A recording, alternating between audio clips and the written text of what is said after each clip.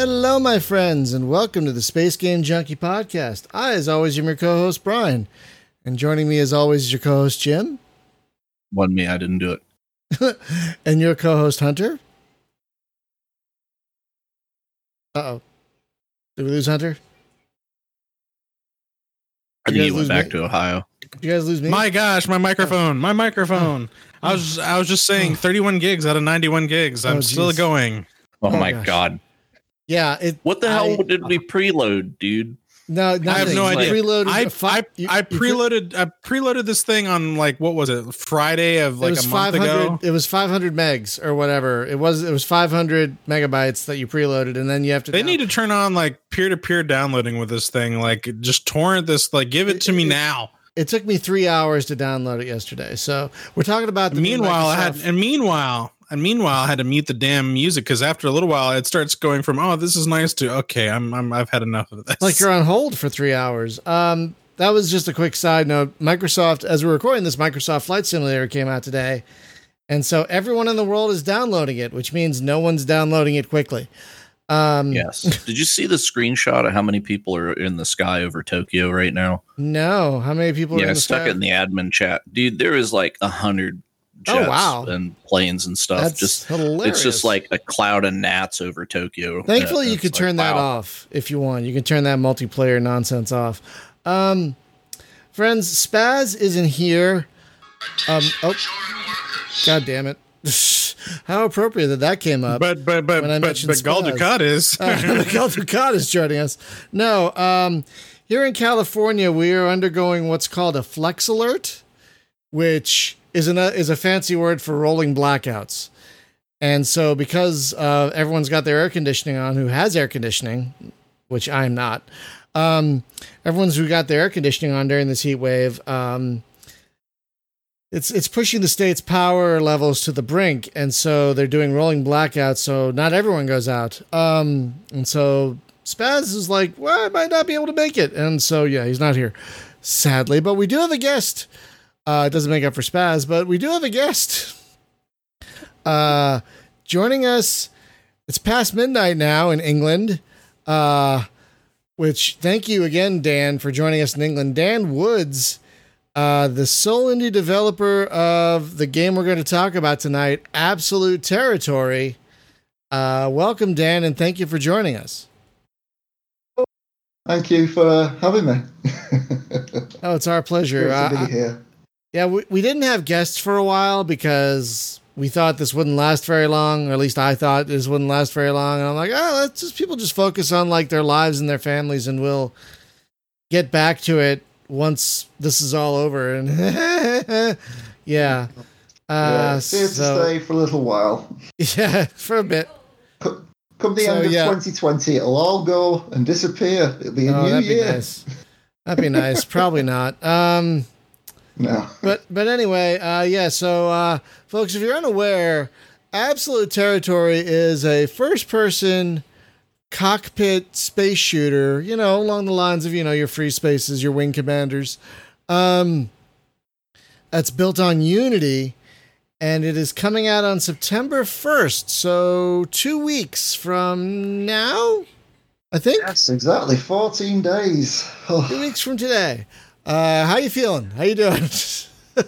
Yeah, I feel great. Not stressed at all, and my hair isn't going any grayer than it already is. I'm perfectly fine and sane. Tell me, I know all about gray hair. So when did you start working on this? What was the beginning of this particular journey? What basically inspired you to start creating your own cockpit fighter game?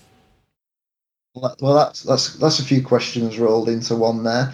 First of all, it's first person and third person. If you hit the F1 key, you'll get third person view. Oh, I'm sorry. I don't think I knew that. Don't worry about that. No, I love cockpits, and it started off as first person, but I added third person because I thought, well, people like Freelancer. So where does it start? It starts back when I was 18 years old and got Blitz Basic. And I started making 2D games, and I was making pretty much what this would have been in 2D.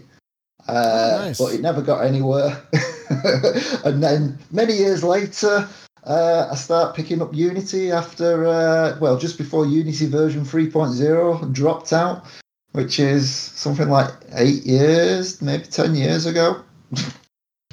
And rather than, learn gradually, I thought, I want to make a space game.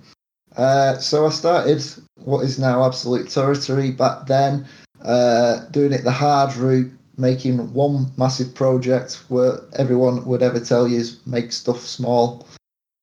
So yeah, here we are.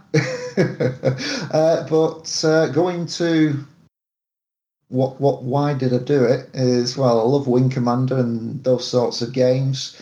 And when I started this, there was a massive drought of any space games out there, or, space games made by indies weren't really good quality and were missing features that I would have enjoyed in Wing Commander, or would, improve the experience. And then Star Citizen came along. Well, it really didn't. I mean, it did. Sorry. And then Star Citizen got advertised, and we're still waiting for Star Citizen, which is great. And one thing of Star Citizen that I've learned from is it's not a good idea to have transitions where you're walking around to get from your ship to go to your bunk or wherever else, because it looks extremely boring. So, this is how I've managed to get this far. Otherwise, I probably wouldn't be getting very far, because I wanted to recreate like Wing Commander, but have a walk around like the Tiger's Claw and stuff like that, and have that. But being a one-man indie dev, that I've slowly realised that it's going to take longer than I thought. Well, I think the great thing about the indie explosion, and there are a lot of impatient people out there, but I think one great thing about the indie explosion that we've had over the last pretty much decade is that a lot of more gamers have got to see how the sausage is made. And I think that's made a lot more gamers a lot more tolerant of, games that only have text briefings or things like that. Because voice actors take a lot of work. Look at Rebel Galaxy Outlaw. Half the voices in that game are one guy. I mean, he's a great guy. He does a good job, but I mean, personally, sometimes I'd rather have text over crappy voice acting. And you can get the opposite, can't you? Where you've got Starpoint Gemini, that voice acting. I don't know how it is in the latest one, but it's been some atrocious voice acting, and they are quite small studio, aren't they? They're indies, and that would be the quality I'd be getting. But then you get stuff which is all right. I mean, with Hypergate, voice acting's not bad there. Yeah, I think Spaz did some voice acting for that as well. I'm not sure, but Hypergate I was going to bring up Hypergate because it's kind of amazing. We've kind of had an explosion of indie space games as well, but there have not been that many fighter games like yours or Hypergate or House of a Dying Sun or there aren't that many squadrons. Well, yes, but I'm talking more in the indie space. There haven't been many, because I'm sure it's a this is one thing I do want to talk about on a podcast one day is 2D versus 3D. And so many more games are in 2D, probably because it's easier to do. But I guess Evercron, did you say that one? No, Evercron, that's a good one. Oh God, I can't believe I forgot Evercron. He's been doing these things for 20 years. That guy. More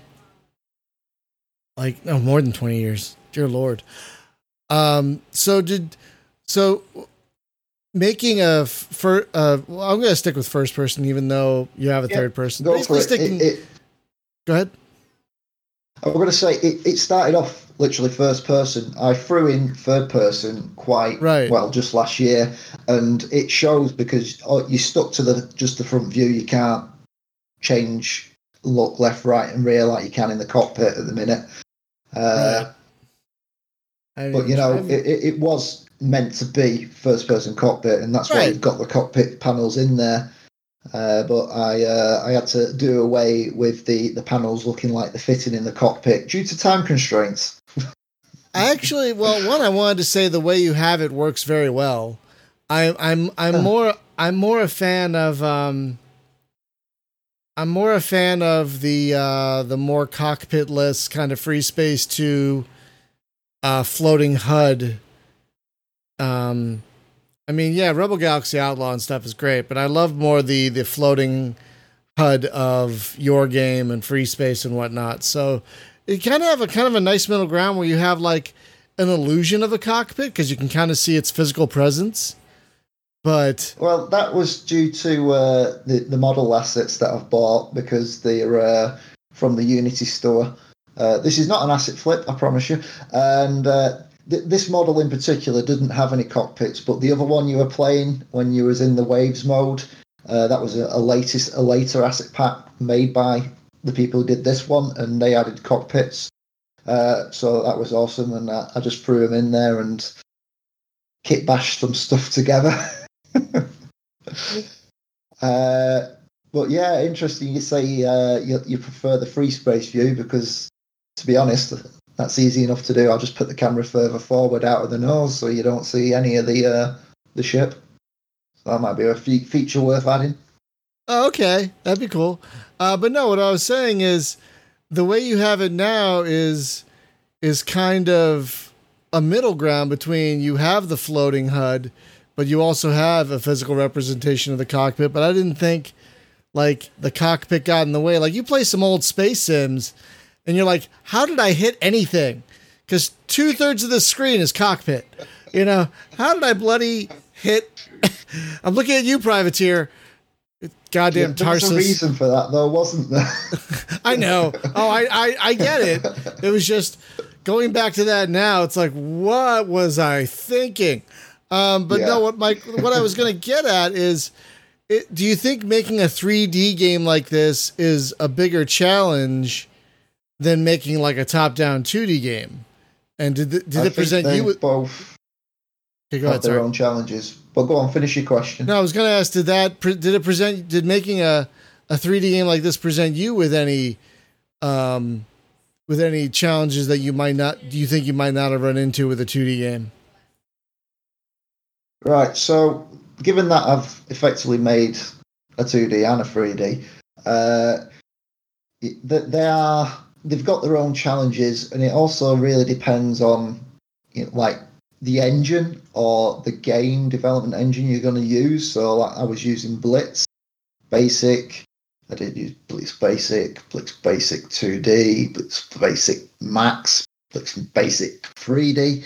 All for 2D though, and they have their inherent challenges and just how it works. The biggest problem with 2D was the rotation of sprites back then with the engine, but technology's come way far there.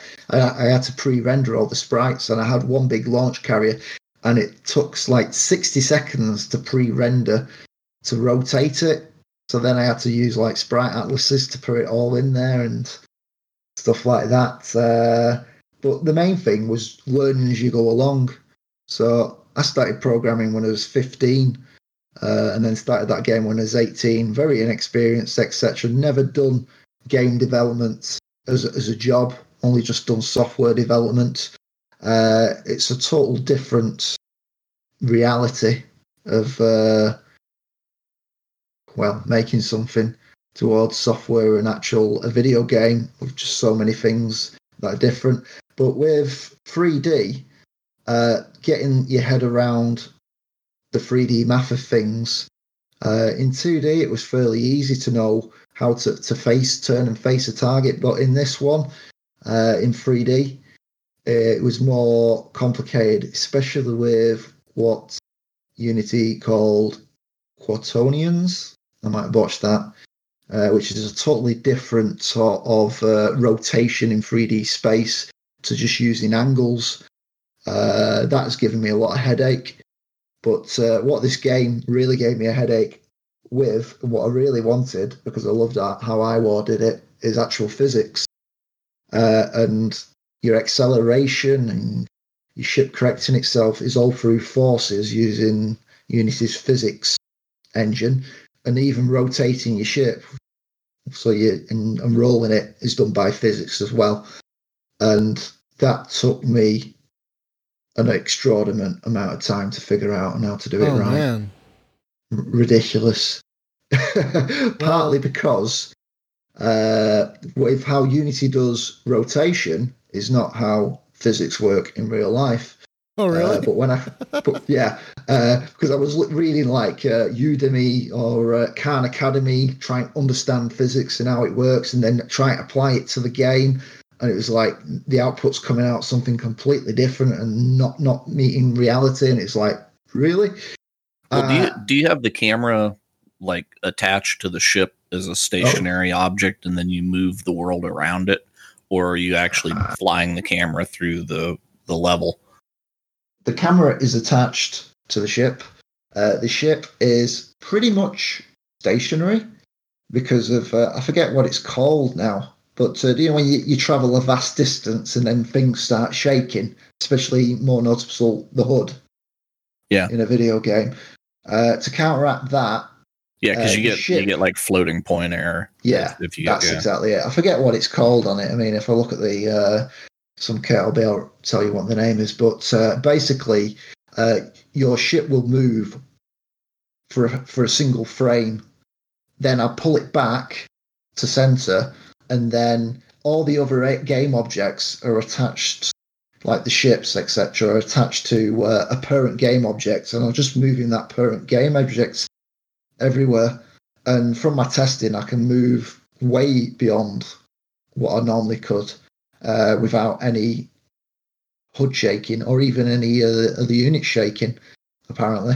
But then I obviously right next to it, so I wouldn't know what would happen if it was trillions of miles away from two ships that are together, and they probably just do all sorts of wacky stuff. But I'm that far away, I'd never see it. And given that the game is pretty much self-contained and not meant to be like a vast open universe, it's like instant-based missions like Wing Commander. You fly to one nav point, you deal with whatever's there, and then you fly to the next one, etc. I've pretty much avoided that issue altogether. Well, I have to say, kind of a side note, I've never really heard of Blitz Basic until today, and apparently some very famous games were made on it, like Worms, apparently. Was Worms made it? Oh, Worms would have been made on Blitz Basic, but on the Amiga Blitz Basic. Oh, I see. It was the original Worms, the very first Worms, because Blitz Basic got its origins on the Amiga, which I never knew. And then the guy who made Blitz Basic, I think he made a PC version, which was back in the late mid-90s. He developed it on there. I think that was right. And the first two Echelon games, those role-playing games, they were also on Blitz Basic. So, some fairly big games. Yeah. And there were some claymation games on there, and apparently a knockoff of Super Monkey Ball. Yeah, apparently it is really now good games. Yeah, apparently it is now morphed into a thing called Monkey. Apparently, yes, I've noticed that, but I've not done anything with that because I ended up going to Unity, and I think I don't know where it is, but when he brought Monkey out, it seems to be a lot more limited in scope than where he got with Blitz Basic. So I don't understand why he switched to that. I don't understand the history of it, but yeah, there's lots of video game development tools out there, and they all do different, unique things, and they've all got their own different plans for the future. I think like there's Godot or Godot. That's an up and comer, I think. Godot as a rival, yeah. Godot. That's a new game engine that's been out for a while. And there's lots of it. I mean, so many tools. It's kind of wonderful. You can just make your own engine. I'll tell you one thing. We've learned on this podcast is about all these engines I had never heard of before, or like games being built on things you wouldn't think a game would be built on, like Java. You know, like, what? You built your game on Java? I didn't know you could do that. Yeah, you can build a game in Excel. I have heard that there is like an Easter egg in Excel. It's like a role-playing game or something in Excel. Yeah, you can totally program. You can freaking program in Excel, which is weird. Apparently, I was doing some deep diving on this. Apparently, you can program in PowerPoint as well. What? Okay, that's amazing. Yeah, I saw a Doom made in Excel once, and that was enough for me. Doom? Really? Yep. Yeah, like original Doom. Yeah. It doesn't play the same, but it's there. That's still that someone went to the time and trouble to do that. That's why the internet is so amazing, because people make stuff like that. I've got to question it. They've gone into that much effort to do that. Why don't they just make a proper game? Well, don't just to prove it could be done. I was about to say it's kind of like the Jeff Goldblum quote from Jurassic Park. People were too busy trying to figure out if they could. They didn't stop to figure out if they should. Oh, I was thinking of the Captain Kirk quote from Star Trek V. Why are you climbing that mountain? Because it's there. Right. Same thing. Yeah. Yeah. That's hopefully the only time we'll ever bring up Star Trek V on this podcast. But back to Absolute Territory. So right now the game has basically two modes. You have a wave mode and a campaign. I only played the first mission of the campaign just to record the video. I didn't want to spoil myself. But how big is the campaign, out of sheer curiosity? Well, the campaign, we've got 21 missions in total. They don't include the 4 tutorial missions that are there, but they are skippable, so you're not forced to go through and repeat the tutorial missions if you don't want to do them. But yeah, 21 missions, and when I ran through it, I'm going to estimate between at least 4 to 6 hours of gameplay based on that. Depends on your skill level. That's pretty good. Yeah, I mean, it took me 4 hours, and I played it on hard, so... And you made the game, so... Yeah. I spent thousands of hours playing it, so, hopefully people have a lot longer out of it. but that's fine. I mean... Well, I was about to say, I was just looking at the Steam page right now where I can see my friends currently playing this game. Looks like out of all my friends, you've got the most time in there. You got 77 hours in this thing. That's pretty good. That's pretty good. Only 77? I think you need to add a couple of zeros in there, and then a few more hundred.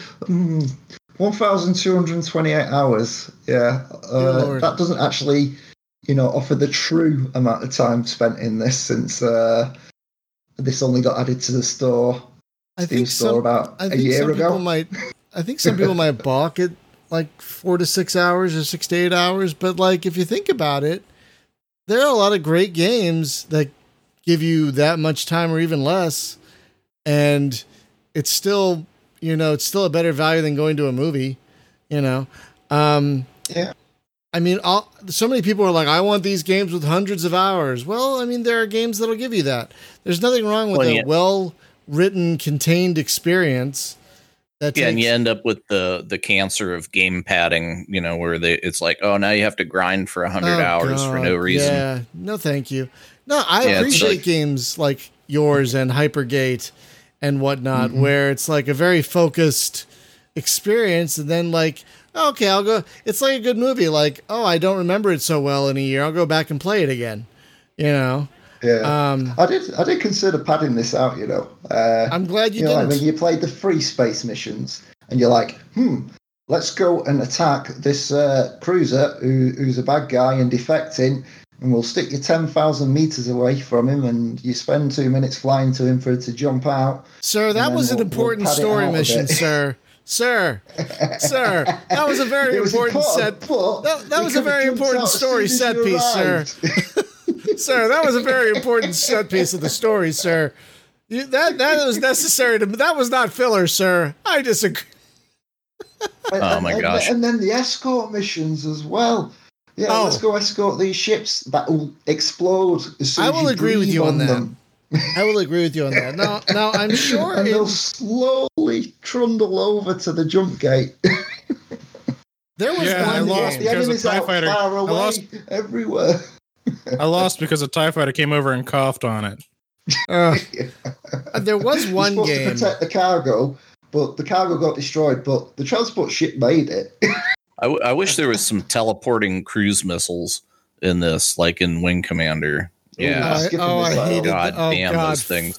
Oh God. What do you not know the trick to defeating the skipper missile? I don't remember. It's been so long. Kill the guy who launched it. Make sure all the enemies are dead, and you just autopilot out of there, and you don't have to worry about the skipper missile. I don't remember. Those games, as much as I love the Wing Commander games, they don't hold up. Yeah. They don't like at all. No, you got to have your rose tinted glasses on there. But I still love playing the original Wing Commander. That is my favourite out of them all, just because of the amount of time I spent on it. And it was like literally the first space combat game I ever played. I do love loading up the first. Sorry, I do love loading up the first and second Wing Commander every now and again, mostly for the music. The music is such a comfort to me in those first couple of in those first two Wing Commander games. Like in the other Wing Commander games, the music kind of took a back seat, but in the first two games, it was such a thing.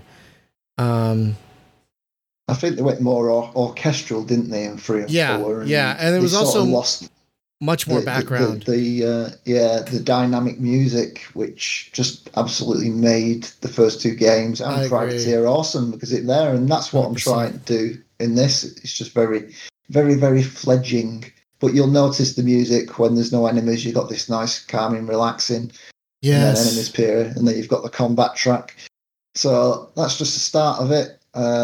We'll see how I can develop that. I'd like it to be more like Wing Commander. But I will say there was one game that had escort missions. It was called Ethereum, I think.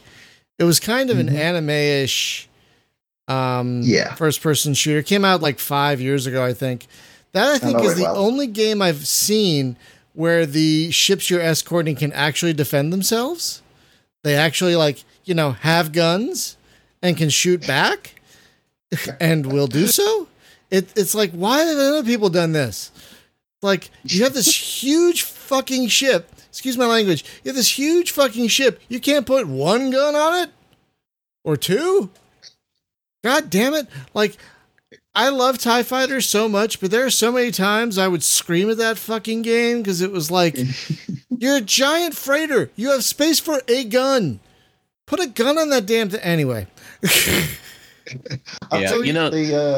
The developers must have not noticed the big guns you see on the films, or they've decided to add the guns to these ships in the films afterwards. Because every ship I seem to see in the films always got guns attached to the front of it, even the freighters. Right? It's like, is this a combat freighter? Because they're just attached to the front, and it's like, why has it got no turrets? I'm not sure where the escort trope even came from. Armored school bus. Right. I'm not even sure where the escort trope came from, because Wing Commander had it. But I can't remember before Wing Commander if there was an escort trope. Elite didn't have escorts, so I don't know. I don't know where the escort trope came from, but it's horrible and I hate it. And I do not like escorts, but I needed to pad out a few more missions. Wait, do you have escort missions in your game? Yeah, they're there. You gotta have it. It's a trope. You know what I was gonna say? Any space game like this worth its salt has to have at least one. So we've come to expect it now. We've come to be like, pleased to know they are defended with their own turrets. They've got flak turrets. Thank freaking God. They can take down a light fighter or two. Oh, good. And they'll help you. So they're not defenseless. That's good to know. And they can take a bit of a beating. That's good to know because, it's so frustrating when you're like when you're escorting a thing and it's like boom, boom, oh, it's dead. What the? It was bigger than me. How did it not have armor? What? God damn it! So it was a blimp in space. You see, it was full of. I will tell you a funny thing. Highly explosive. I will tell you a funny thing. A little side note. We, Hunter and I were playing Starlancer the other day. We've been testing out this virtual land thing we found, and we were playing the campaign, and this science ship jumps in, and it's a fairly big ship. And yeah, I forgot about this. and before I even think about it, I'm like, okay, it's an enemy ship. It has to die. It made a wormhole out of nothing. And so I kill it. It takes like 3 shots to kill it. It must have been made of freaking balsa wood. And next thing I know, it's like, oh yeah, we need you to not destroy that ship. Like, oh. Then the guy comes up. I wanted you to take out its engines, not blow it up. Yeah, I got yelled at big time in that game. And then we failed the game. And then we failed the mission. Totally failed. It was great. It was freaking great. But again, it's a big ship. It shouldn't it shouldn't go down in like 4 shots, but that thing did. Yeah. It was made of freaking poster tube. It was civilian ship, They don't have armor, steel plates on there. I guess. It's like shooting the space shuttle with a handgun. That'll explode. I never thought of it, but yeah, I guess if you shot the space shuttle with a handgun, that would really be a bad time. Yeah. That'd be a really bad time. So you have escort missions, and I know you have at least one patrol mission. What are some of the other types of missions you got?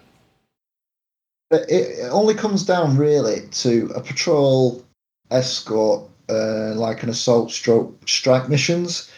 But what I tried to do to add variety is to every single mission you fly, something's different there, whether that you're encountering a new ship or there's an event sort of, something unexpected happening, going on there. Just to try and add a bit of variety, which is just something I remember Blizzard doing with StarCraft 2, where each mission had something new added to it. So I tried to do that, and I won't float it great height. It's it's not massive like eye-popping sort of stuff what you'd expect Blizzard to do. It just adds a little bit of variety to again, you're one guy working on this. Not to get boring. Yeah, you're one guy working on this. I think a lot of gamers are very understanding the difference between Blizzard and you. So I would hope so. Yeah, a lot are. Gamers get a bad rap, but you look at Steam forums, and there are a lot of very understanding gamers, So yeah, I've had some good feedback. I did a little bit of promotion posting on Reddit, and I think it was one of the PC gaming ones where a lot of people were quite supportive and just asking questions and just showing the support in there, and I thought that was great. And then I posted on a few other, just gaming forums, about 8, and only one of them people have replied into it, and it started off all right, and then sort of went a bit downhill from there. Well, that sucks to hear. So you've got detractors and you've got attractors in communities, and one of the things is when you're promoting is that website I posted to and maybe got away being able to post it. It's like I had an account from there from like 4 years ago, and I posted like a little bit of a time there and then nothing. So a little bit more amenable to some random person coming up and promoting his video game. Have you played the old iMagic game? It's Space Rangers, Star Rangers. It's one Star of the Rangers. Yeah, Star Rangers. No, not fully, but I'm aware of it. I saw Brian playing it, and we've actually had a little chat in text about it last year, and I've got your notes on Star Rangers, and that's something I'm... Oh yeah, that's right. I did give you an ear beating about that last time you were here. Because, to be honest, the reason why this hasn't been released is because of that little chat. Because I thought, what can I do to make my game stand out from anything else out of there? And I decided, well, in order to do what you're suggesting and maybe even throw a campaign in there, I need the tools to be able to do that. And the big tool that I could do is a level editor. And this is the inklings, the birthing towards reaching that goal, where I'm now got this level editor where I've created every single mission of the campaign in it, and I can now start expanding on it towards maybe even, having a sort of little mini sandbox universe like Star Rangers does. And that'd be great. Have something like that, because I like what Star Rangers there. I need to play it. I've got it from Exodus now, so I can actually play it quite easily. I just need to finish this game, and then I'll spend some time playing some other games out there and deciding. Well, see, that can be game number 2, because you can reuse these assets, get another run out of them, make Star Rangers 2. Oh yeah. I'll tell you what, Star Rangers runs out of the box flawlessly on DOSBox. You don't have to tweak it or anything. It just goes. So when you feel you have the time, it's definitely something worth playing. Yeah, the thing I love about it is that it's an arcade style Wing Commander game, right? So it's like you're doing the stuff like you're doing in this game, but it's like it's increasing difficulty to the point where you lose, right? It's kind of a wave based thing, but it's also like a resource management kind of deal. So it's more than just like, hey, we're gonna throw harder stuff, don't get killed, but you can lose because you like ran out of time, not necessarily run out of fuel. Yeah, have to limp back to base. Which, to be honest, in these days of that sort of mechanic, I probably don't think many people like that anymore. I don't know. Having to slowly travel back home, because it's like, I don't know, it depends on the people. I mean, like the X Games, until you got Satan, you had to slowly fly from. I mean, you could be like Elite, you run out of fuel, you're screwed. No, you could call a refuel ship, right? Like the fuel ramps come to get you, but it takes a minute. You lost a minute off the clock. Yeah. Good luck, because you're racing against time. Yeah, like your free space support unit. Yeah, something like that. Well, everyone's different. Everyone's got their different, what they accept and whatnot. I mean, that's one of the things, with this. I wanted to try and keep it short and sweet each mission. No more than between 5 to 10 minutes on average. There's some missions where, you probably end up playing for 15 minutes. But I didn't want it going on much longer than that, because then you're dead and it's like, oh, I've got to replay the mission again. Oh, I've got to listen through this cutscene again. Oh, I've got to trek all through these nav points again. Oh, yeah, no one likes that, like at all. So I tried to keep it short and sweet, and it expanded from 16 to 21 missions by the time I'd fleshed it out. So hopefully good, and at least it's not going to be 47 gigs worth of download. Oh God, yeah. So friends, and that's a reference to if you haven't played the Microsoft Flight Simulator, it's weird because if you get it on Steam, which is where I got it, when you download the game, you download like a 500 megabyte thing. I don't know what the hell it is, but you download something that's 500 megabytes. It's like, oh, that doesn't seem so big. And then you get into the game and it has you log into your Microsoft account. And then it's like, oh yeah, we have 92 gigs to download. Like, what? Oh, it does the same thing through Game Pass. Like you hit launch, it launches the game, you log into your account, and then it's just like, all right, time to install the game. But you see, here's the thing that's making people go crazy over on Steam. You remember how you said it took 3 hours to download? Well, you have to launch the game in order to download it. And if it takes you 3 hours to download while the game is quote unquote running, you run over your trial period. The refund. Oh God, that's a good point. Yeah, my message to all those people is, if you wanted to try it cheap, drop $5 on Microsoft. I was going to say $1. You can probably get it for $1 for a month. Yeah, do Game Pass. It's like, if you want to try check it out, decide if it runs on your machine or not, and then if you want it in Steam. The thing that I did notice though is you install that 500 meg joke, and then it downloads like the other 100 gigs, right? But it asks you, where do you want to put that? Yeah. So it's actually out in a publicly accessible file. And the great thing about that is when you uninstall the game from Steam, it doesn't remove that 90-some gigs you downloaded. It just removes the 500 meg thing. What? Yeah. So I had to go and find that folder and manually delete it once I uninstalled it. When I had to Microsoft, you What is own happening? Windows. Do you not understand how any of this works? Does Microsoft not know how to Windows? I don't know what's going on. You think Microsoft should know how to Windows? The reason that they have you pick that external folder to stick it in is because they know Flight Simulator community is all about the skins and the mods and the all the stuff which you can buy from within the game.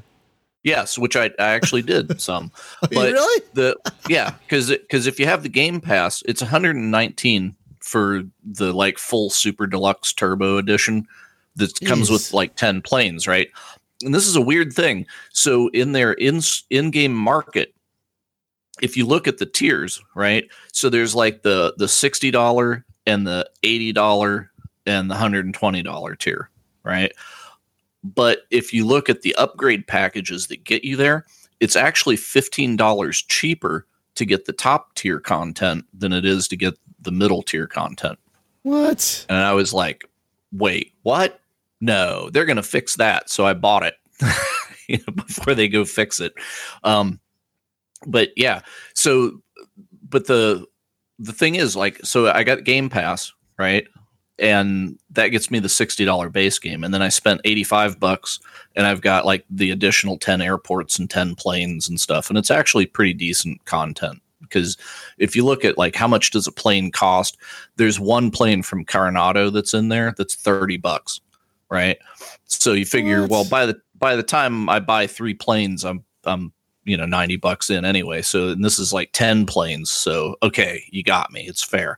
But the reason that they do that external folder that all that stuff goes into is because when you install stuff on Microsoft Store, it goes into that like super locked down folder that Hunter and I had to like crowbar open the other week to get MechWarrior 5 running.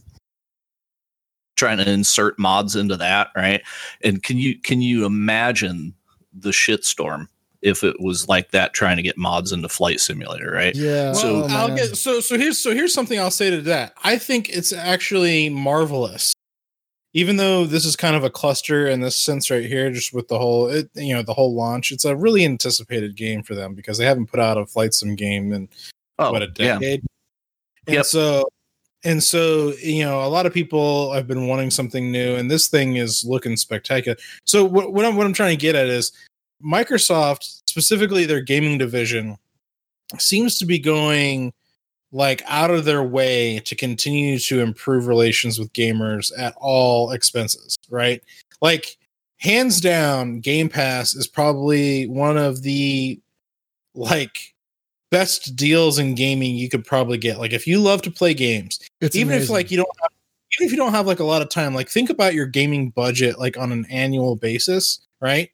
If you can't buy a new game every month, that's just ridiculous. Like that's really expensive. I mean, some people do, but when you break it down, like $5 to $15 a month for Game Pass, whatever it is, that's a no-brainer, and you get access to Microsoft's entire catalog of like first-party titles, right?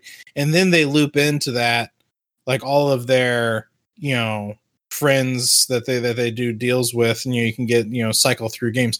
But on top of that, the whole modding community thing is like I think Microsoft is starting to figure out that people love to have fun with games, and they love to mod games and like do cool things with them. And so with MechWarrior 5, when they put it out there was no way to mod it until they finally figured it out. And even with Gemini, we were fighting the system trying to get this one particular mod to work, which needed to be in the root folder. But we were able to figure out how to not put it in the root folder and still make it work. I mean, it took a little bit of effort, but like... Yeah, we basically had to repackage the mod, and I had to sit and write a JSON file for it. And jeez. It was ugly, but we got it.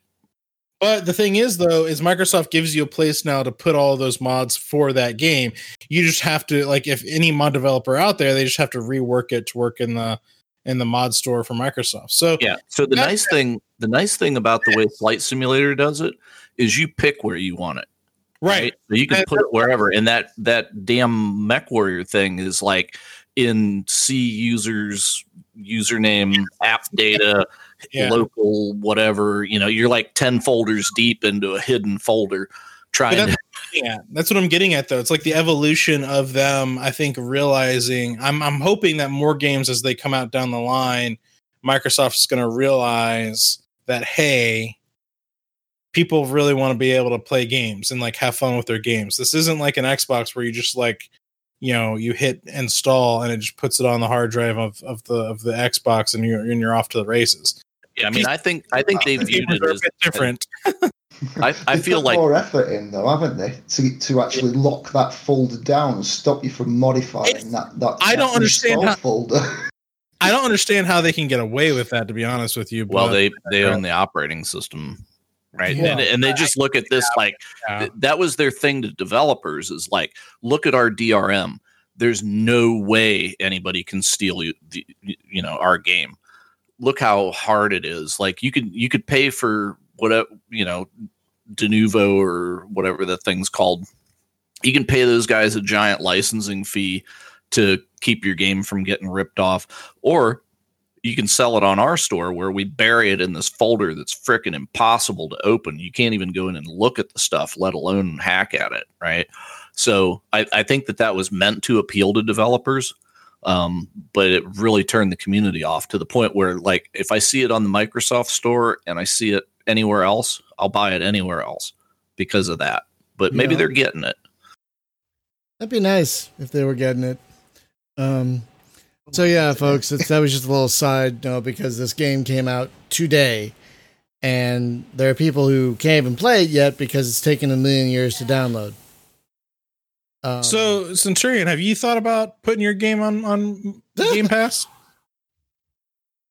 If they offer me to do it and give me lots of money, of course. That's how it works, isn't it? That's the catch. There it is. Yeah. Well, I want to know. I'm sure somebody has spilled the beans by now. I just haven't seen it, but I want to know what is the method of payment that developers get when they put their game on Game Pass? Do they get paid based on how many people actually installed it, or do they get paid just like, hey, you're here, you get a flat fee? We take the profits of Game Pass and divvy it up amongst everybody based on some tier system of like how AAA your game is. I have a feeling since games go in and out like Netflix, I'm betting it's a lump sum for a certain amount of time, because like they're about to lose Red Dead Redemption 2, for example, and a bunch of other games. So I bet you it make. What was that? Come back. It was like with Battlefleet Gothic 2 Armada. That left Game Pass, and then it came back again like a few days later. Did it? It's like renewing it. Yeah, it dropped out for leaving it, and then next week when I was looking, it's back again. So yeah, it would make sense that they're just paying lump sums for a period of time to the developers to have it on there, and then when it expires or they renew it or whatever, like Netflix do probably. Yeah, that's what I was thinking. I don't know. I don't know whether they buy them outright.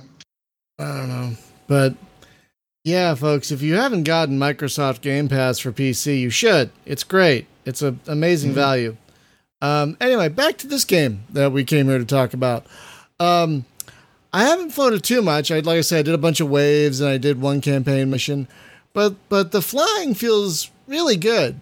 You did a really good job with that. I mean, I flew with a joystick,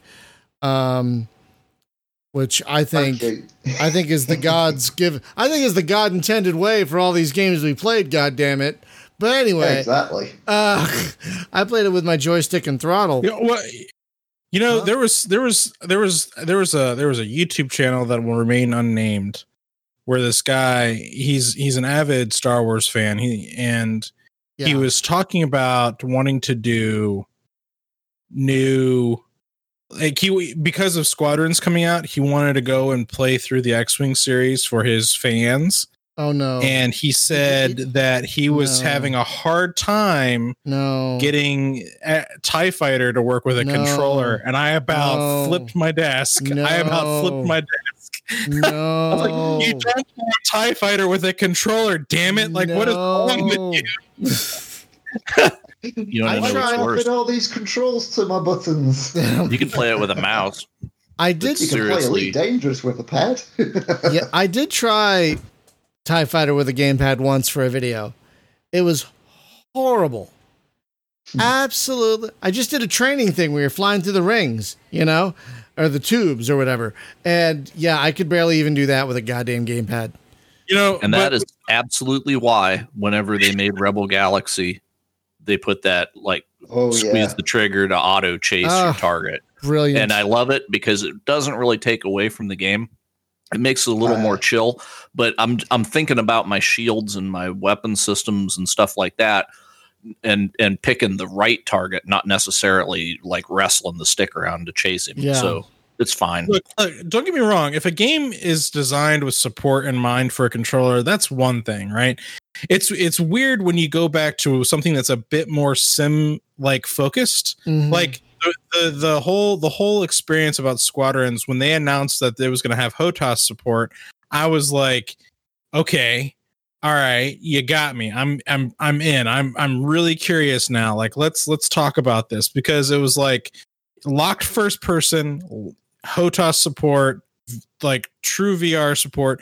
You guys are speaking to me, like, but in a weird roundabout way. Like you said, Brian, we were testing out some games the other night, and we were playing, what was it, amazing. Starlancer?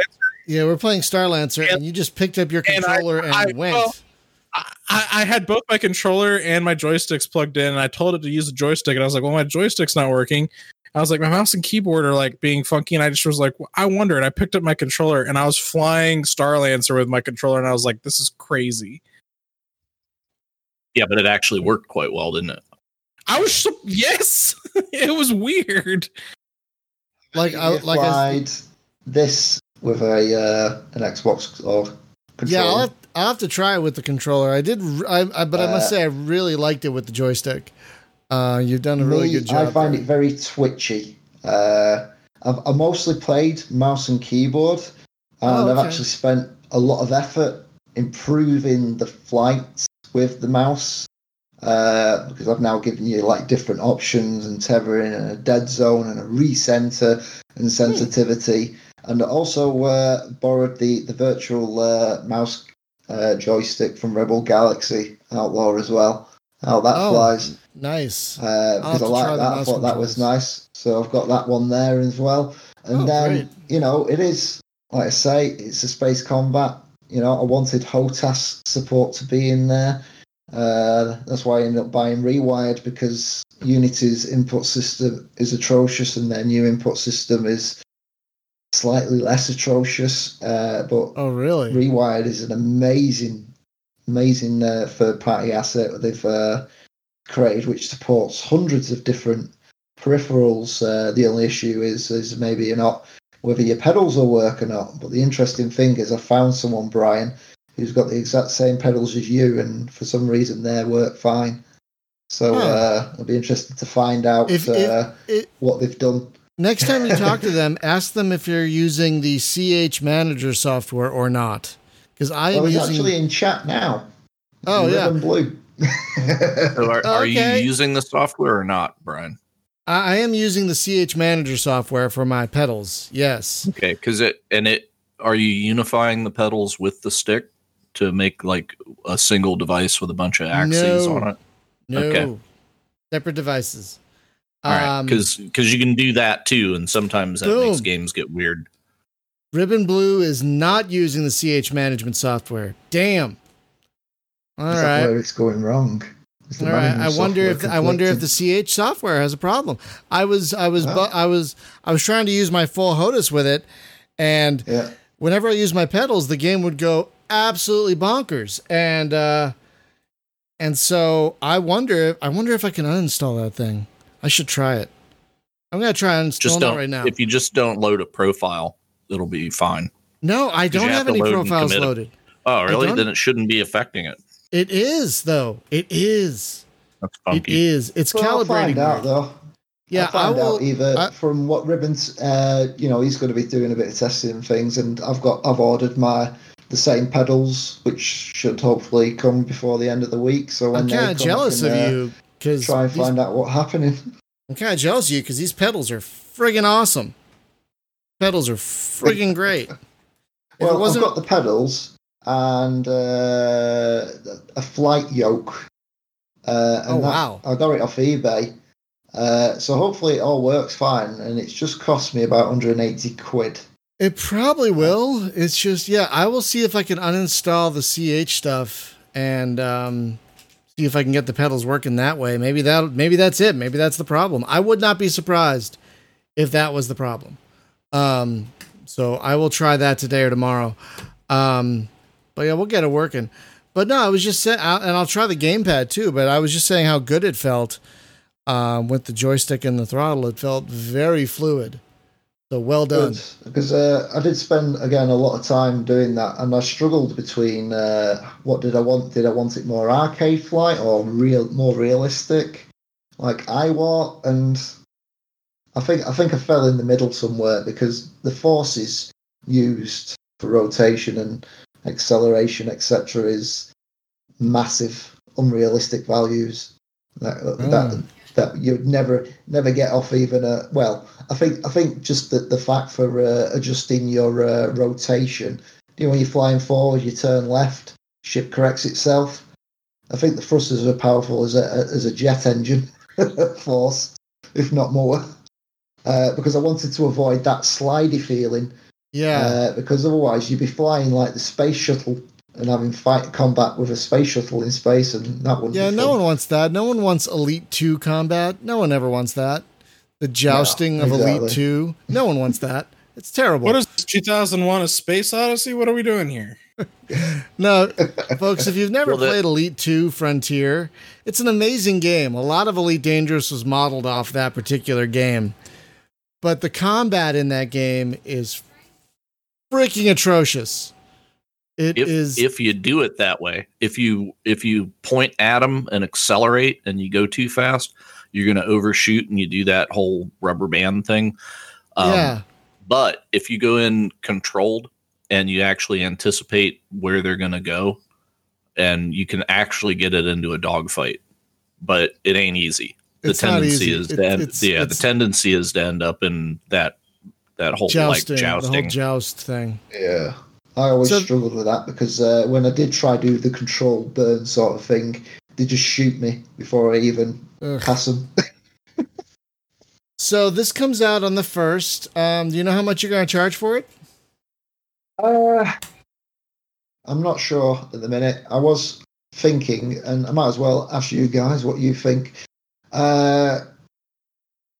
So I'm aiming looking around between $15 to $20.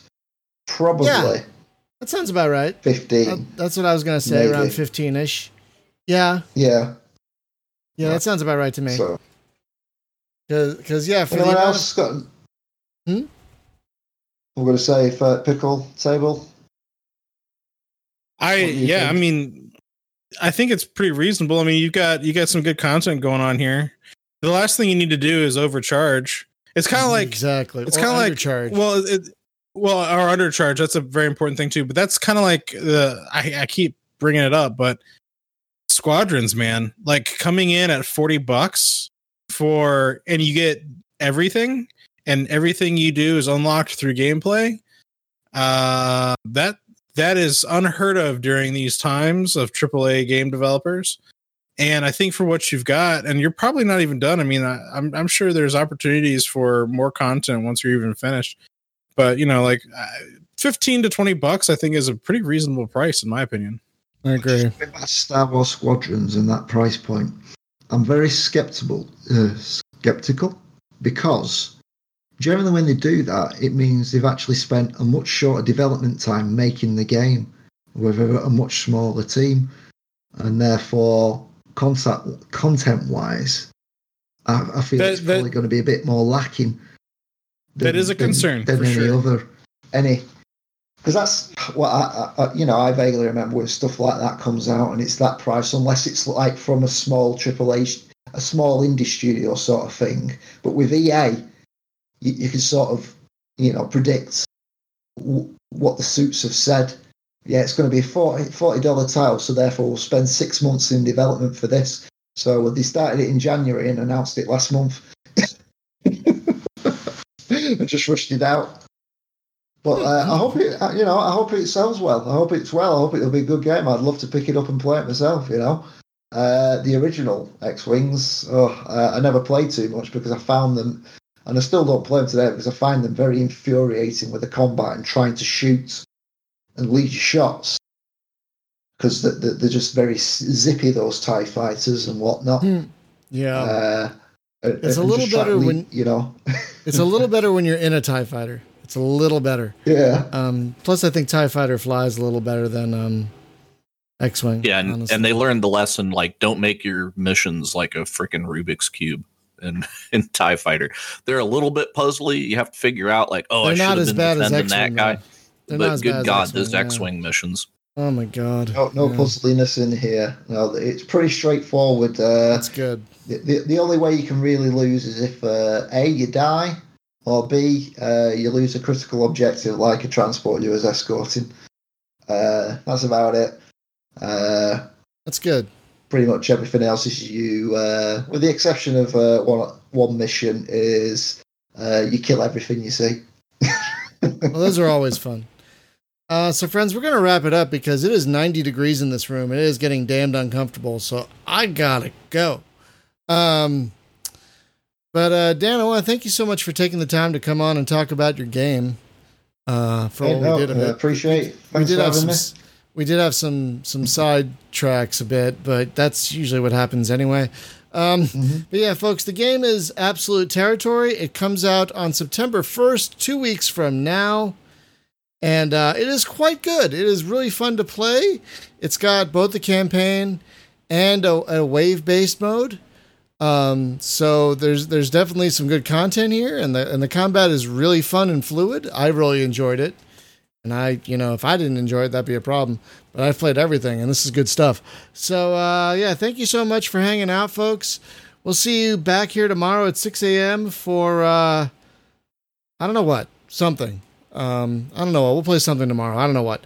But Thursday, hopefully if Spaz can make it, we'll be playing some Dying Light, if Spaz's internet's working. And next Tuesday on the podcast, we're going to be doing a special time because our guests are overseas once again. We're doing 9 a.m. Pacific next week. We're going to have the folks from Gaia or Gaia? G-A-I-A.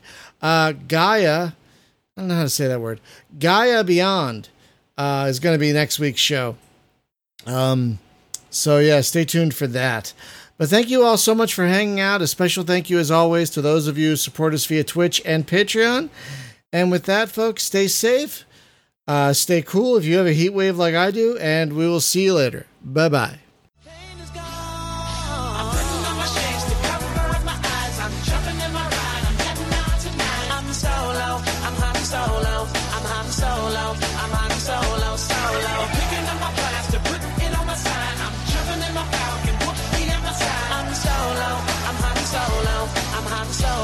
I'm